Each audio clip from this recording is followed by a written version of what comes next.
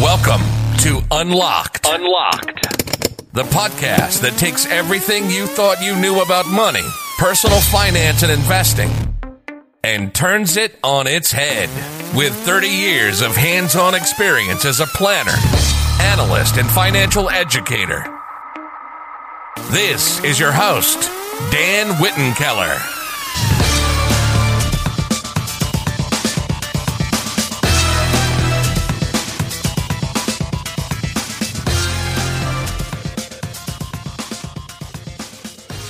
Hey guys, it's Dan Wittenkeller, and welcome to our second podcast. First of all, I'd like to thank all of you who had listened to our intro podcast. Thank all of you for joining in. Hopefully you learned a lot. What I'm going to start out today is by reviewing a little bit of what we covered in podcast one. I'm just going to take a few minutes up front. And for those of you who did not hear the first podcast, please go back and listen to that. It's starting to lay the groundwork for every podcast going further from here. What we talked about was, why do 97.5% of the population, after working 40 plus years, retire dependent on friends, family, or some form of Social Security to get by, to make ends meet? Obviously, something is wrong. We went through how to measure money. Simple formula: principal times interest times time minus taxes minus inflation. If all you're doing is putting money in the bank, you are losing money.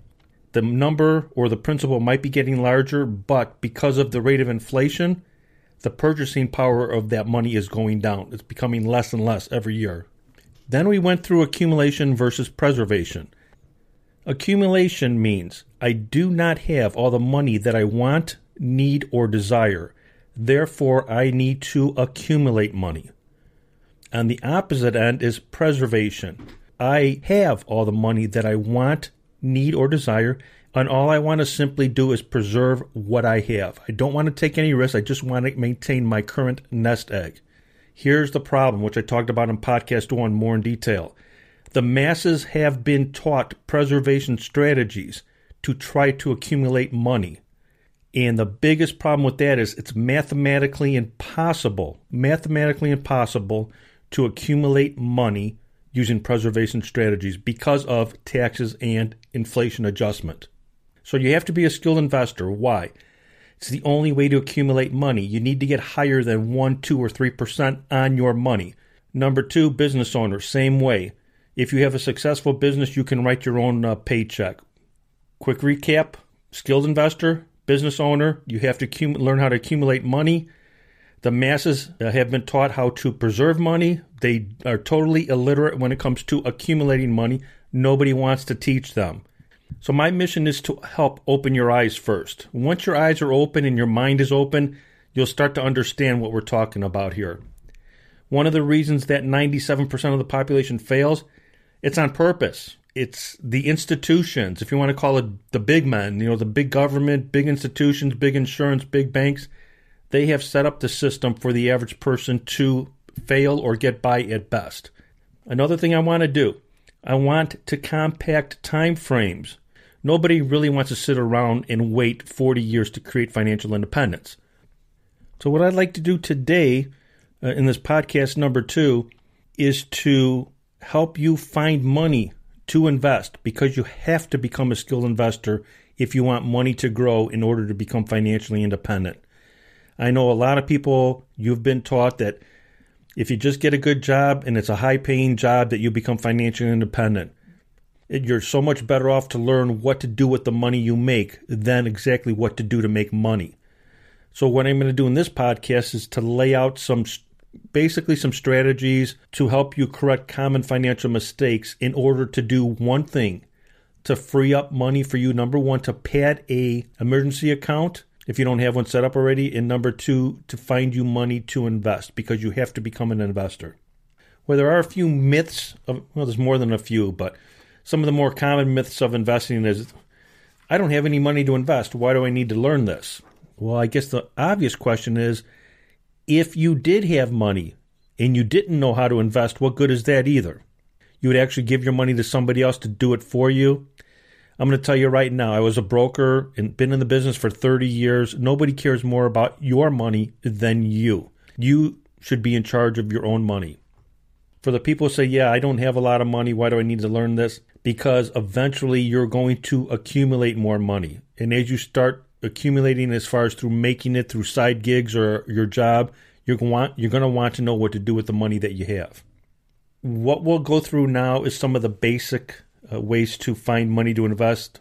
And I find this is going to be one of the easiest ways for most people, and that's in the form of a tax refund. If you receive a tax refund, depending on the size of the refund, it is not capital N, capital O, capital T, not a good thing. You are over withholding. You are sending the IRS more money out of each paycheck than what you legally need to. And all they're doing by law is returning that money to you with no interest. If you owe a substantial amount of money at the end of every year, you are probably under withholding, and what you need to do is reduce the amount of exemptions you have so that you get less take-home pay and more money will be applied each paycheck toward your future tax burden. Again, I am not a tax consultant.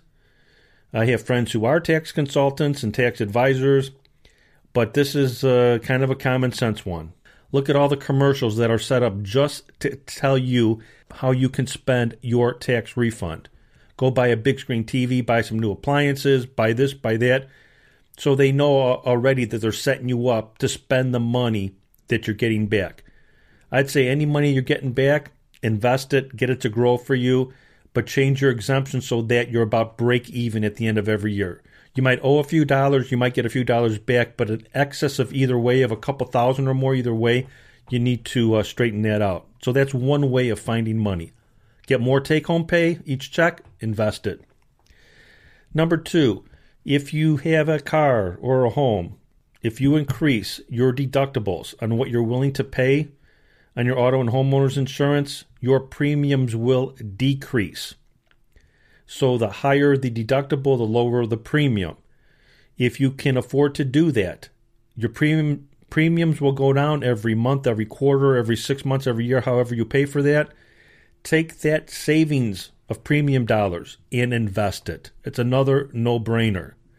A third one, and this is a doozy. If you're driving in your car on the way to work or where you're commuting or whatever, listen to it now, but you might want to take notes when you get home on this one because it gets a little bit further in depth. This one might piss you off a little bit when I go through it and explain everything about it. If, once I start talking about it, if you feel this does not apply to you because you're not in the marketplace for this, if you're not right now, you will be in the future, so you better learn it, I guess, now before you start spending money on it. It's called life insurance. Yeah, life insurance. Besides a mortgage, life insurance is usually one of the biggest expenses that a family will go through their entire life. So they'll spend more money on premiums for life insurance than almost any other thing. So if you're going to spend money on life insurance, you better know what you're buying, what kind you have, how much you need. If you can remember from the first podcast where I was not very kind to the banks, to the large banks, because pretty much they are taking all of the depositors' money and investing it for their own behalf, and that's why your banks have all your large sports stadiums where it's named after a bank, or all the large buildings in downtown areas. I also mentioned insurance companies.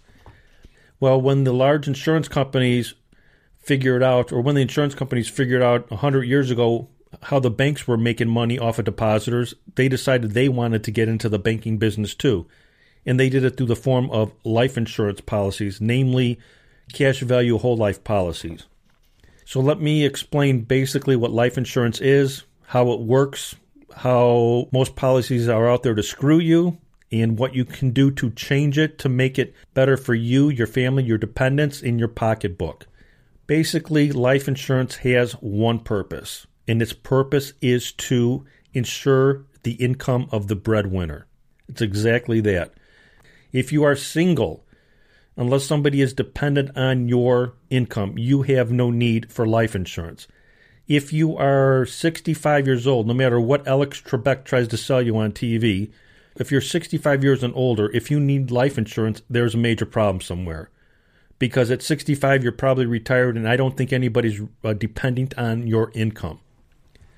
The purpose of life insurance is to protect a loss of income. That's number one. Number two, how much insurance does one need? 5 to 10 times your annual income. And it's also depending on your age too.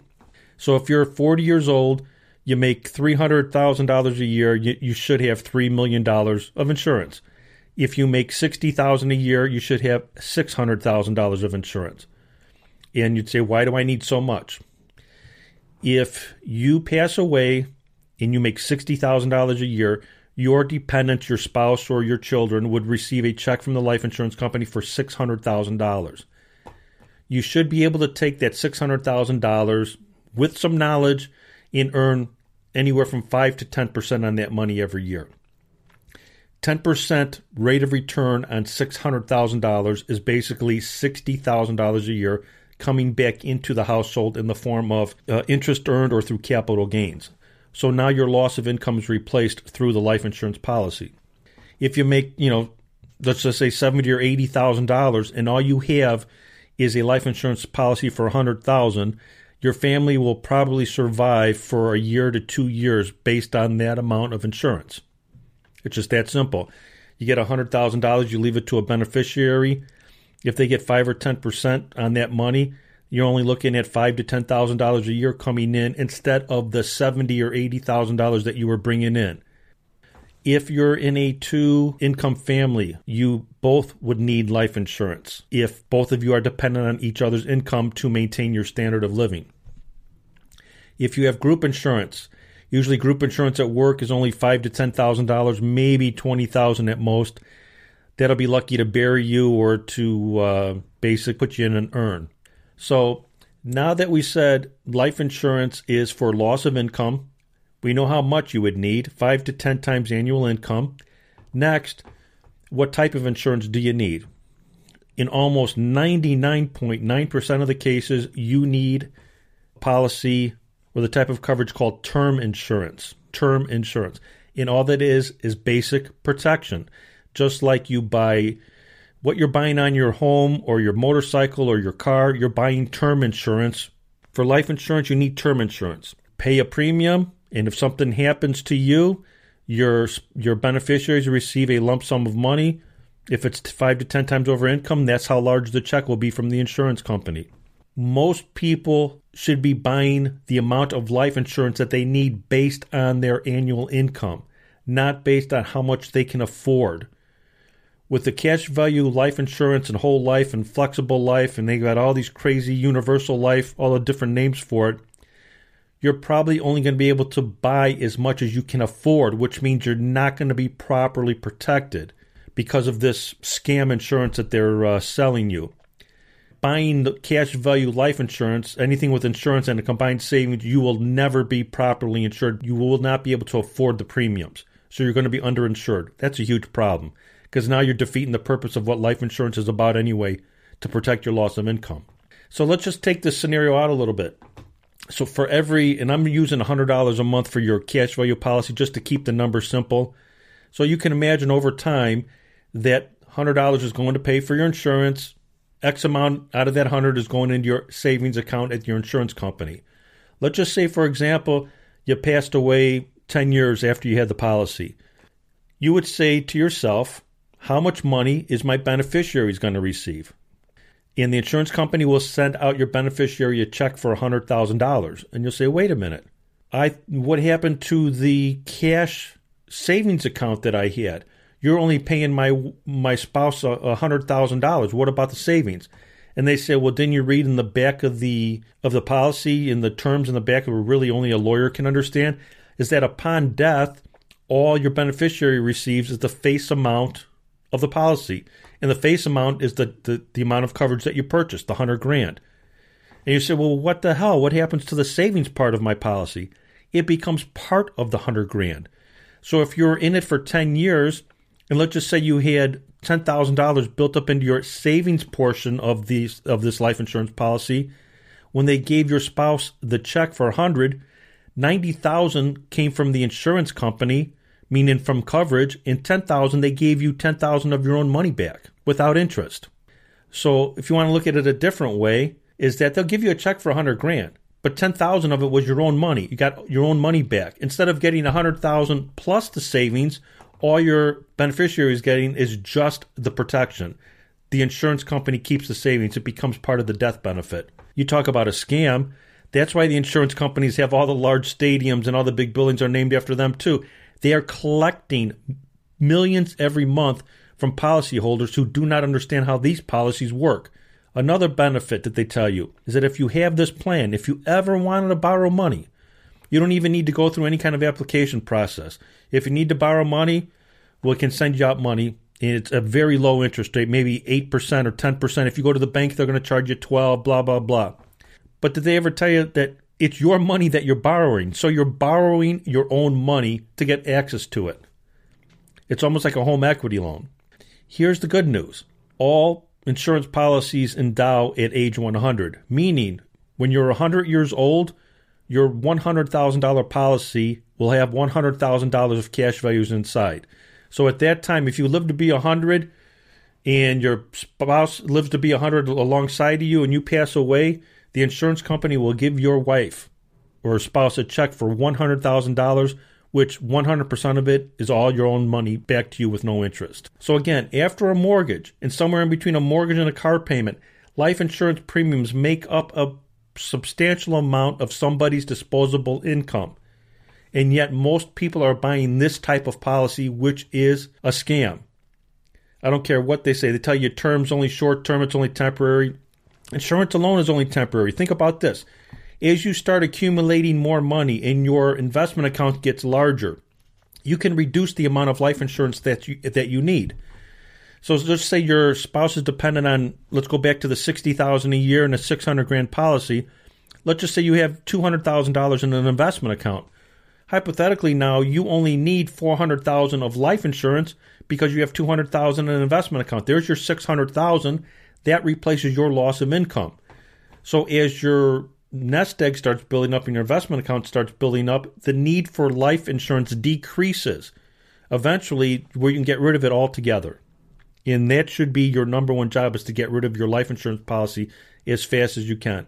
But until you have your assets large enough and an investment account large enough to offset your income, you will need life insurance. My suggestion, you buy term insurance 5 to 10 times over income. It's very competitive now. You can shop the market. They have SelectQuote. They have a lot of different companies available. You can Google it or whatever. Depending on your age, you're probably looking at a 5, 10, 20-year level term policy, and they automatically renew. So if you got one for 10 years, at the end of 10 years, it will renew. The premiums might go up a little bit because you are 10 years older. But the amount of money that you will save compared to a cash value life insurance policy, that is money to find you to legitimately invest in a legitimate investment. Cash value life insurance policies are not investments.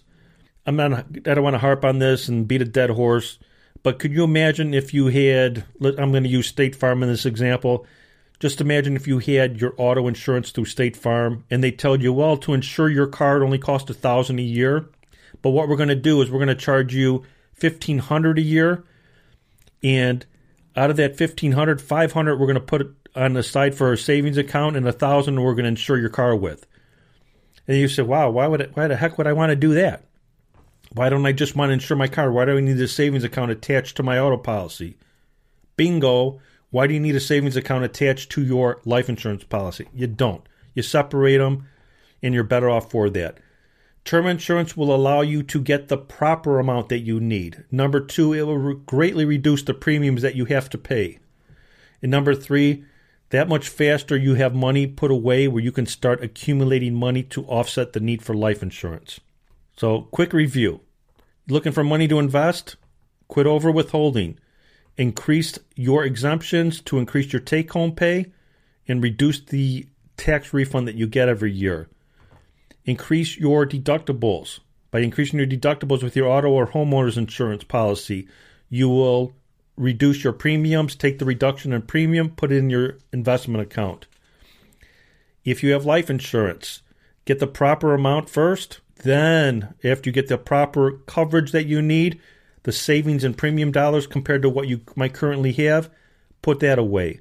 Now you have money that's didn't ask for one more dollar out of your pocket than what you're currently spending. That's just moving a few things around that can free up money for you to invest. All right, hopefully I didn't wear your patience thin on that or over-explain it. But if you have any questions, please email me. It's that important to me that you understand this concept, because I thought that the cash value life insurance policy was, the death of them was near 30 or 40 years ago, but these guys are still out there peddling these policies, and they don't even know what they're selling. I just hate to see it because too many people suffer premature death. They leave their beneficiaries in a very bad financial bind just based on ignorance of them not knowing what to do or what they could have done previous to any tragedies happening in the family. So just want to stress that. If you got any questions, please feel free to email me. A couple other things we'll talk about here. You'll always run into somebody that says, man, I can't wait to pay my house off and not have to deal with a mortgage. Think about that in a different way. If you pay your house off early, the only reason that's going to happen is because you're sending them, your mortgage company, more money than what you need to send them. Reducing your mortgage to where you don't have one in 15 years, that sounds great. Here's one thing that I want you to think about. 15 years from now, you'll have a fully paid up home, but you'll have no cash. Because all the extra money that you've been sending to get rid of your mortgage, you could have been taking that money and putting it into an investment and get the money to grow. With money, you have one thing called opportunity cost. And for every dollar you send one way, you could send somewhere else. And you have to weigh out what are the costs, what are the benefits. One of the benefits of not paying your house off early is that you have control of that money that you would have sent for double payments, or you would have had money to invest to start getting a nest egg to grow for you. I mean, the worst thing that can happen is 15, 20 years from now, you're sitting in a fully paid up home, but guess what? You're broke. You can't go nowhere. You can't do anything until you do what? Until you borrow the money in the form of a home equity loan. So then you end up borrowing your own money anyway and paying interest on it. I'd say while you have the money, get the money to work for you instead of going and paying your mortgage off early, unless you're just totally against mortgage companies. You don't want to pay the extra interest. That's entirely up to you. I'm just trying to open your eyes to look at other avenues and other opportunities to see things in a different way. A few things we talked about today is ways for you to increase your principal. That's the main thing, is to get as much money into your hands to get it to grow. Thanks for listening, and looking forward to getting into investments on our next podcast. To find out more about how you can improve your financial life, visit the website at REAP.com. That's REEPP.com. You can check out all the social sites from links located on the website. Email your thoughts, questions, or ideas for future podcasts to Dan@REAP.com. That's Dan@REEPP.com. Thank you for listening.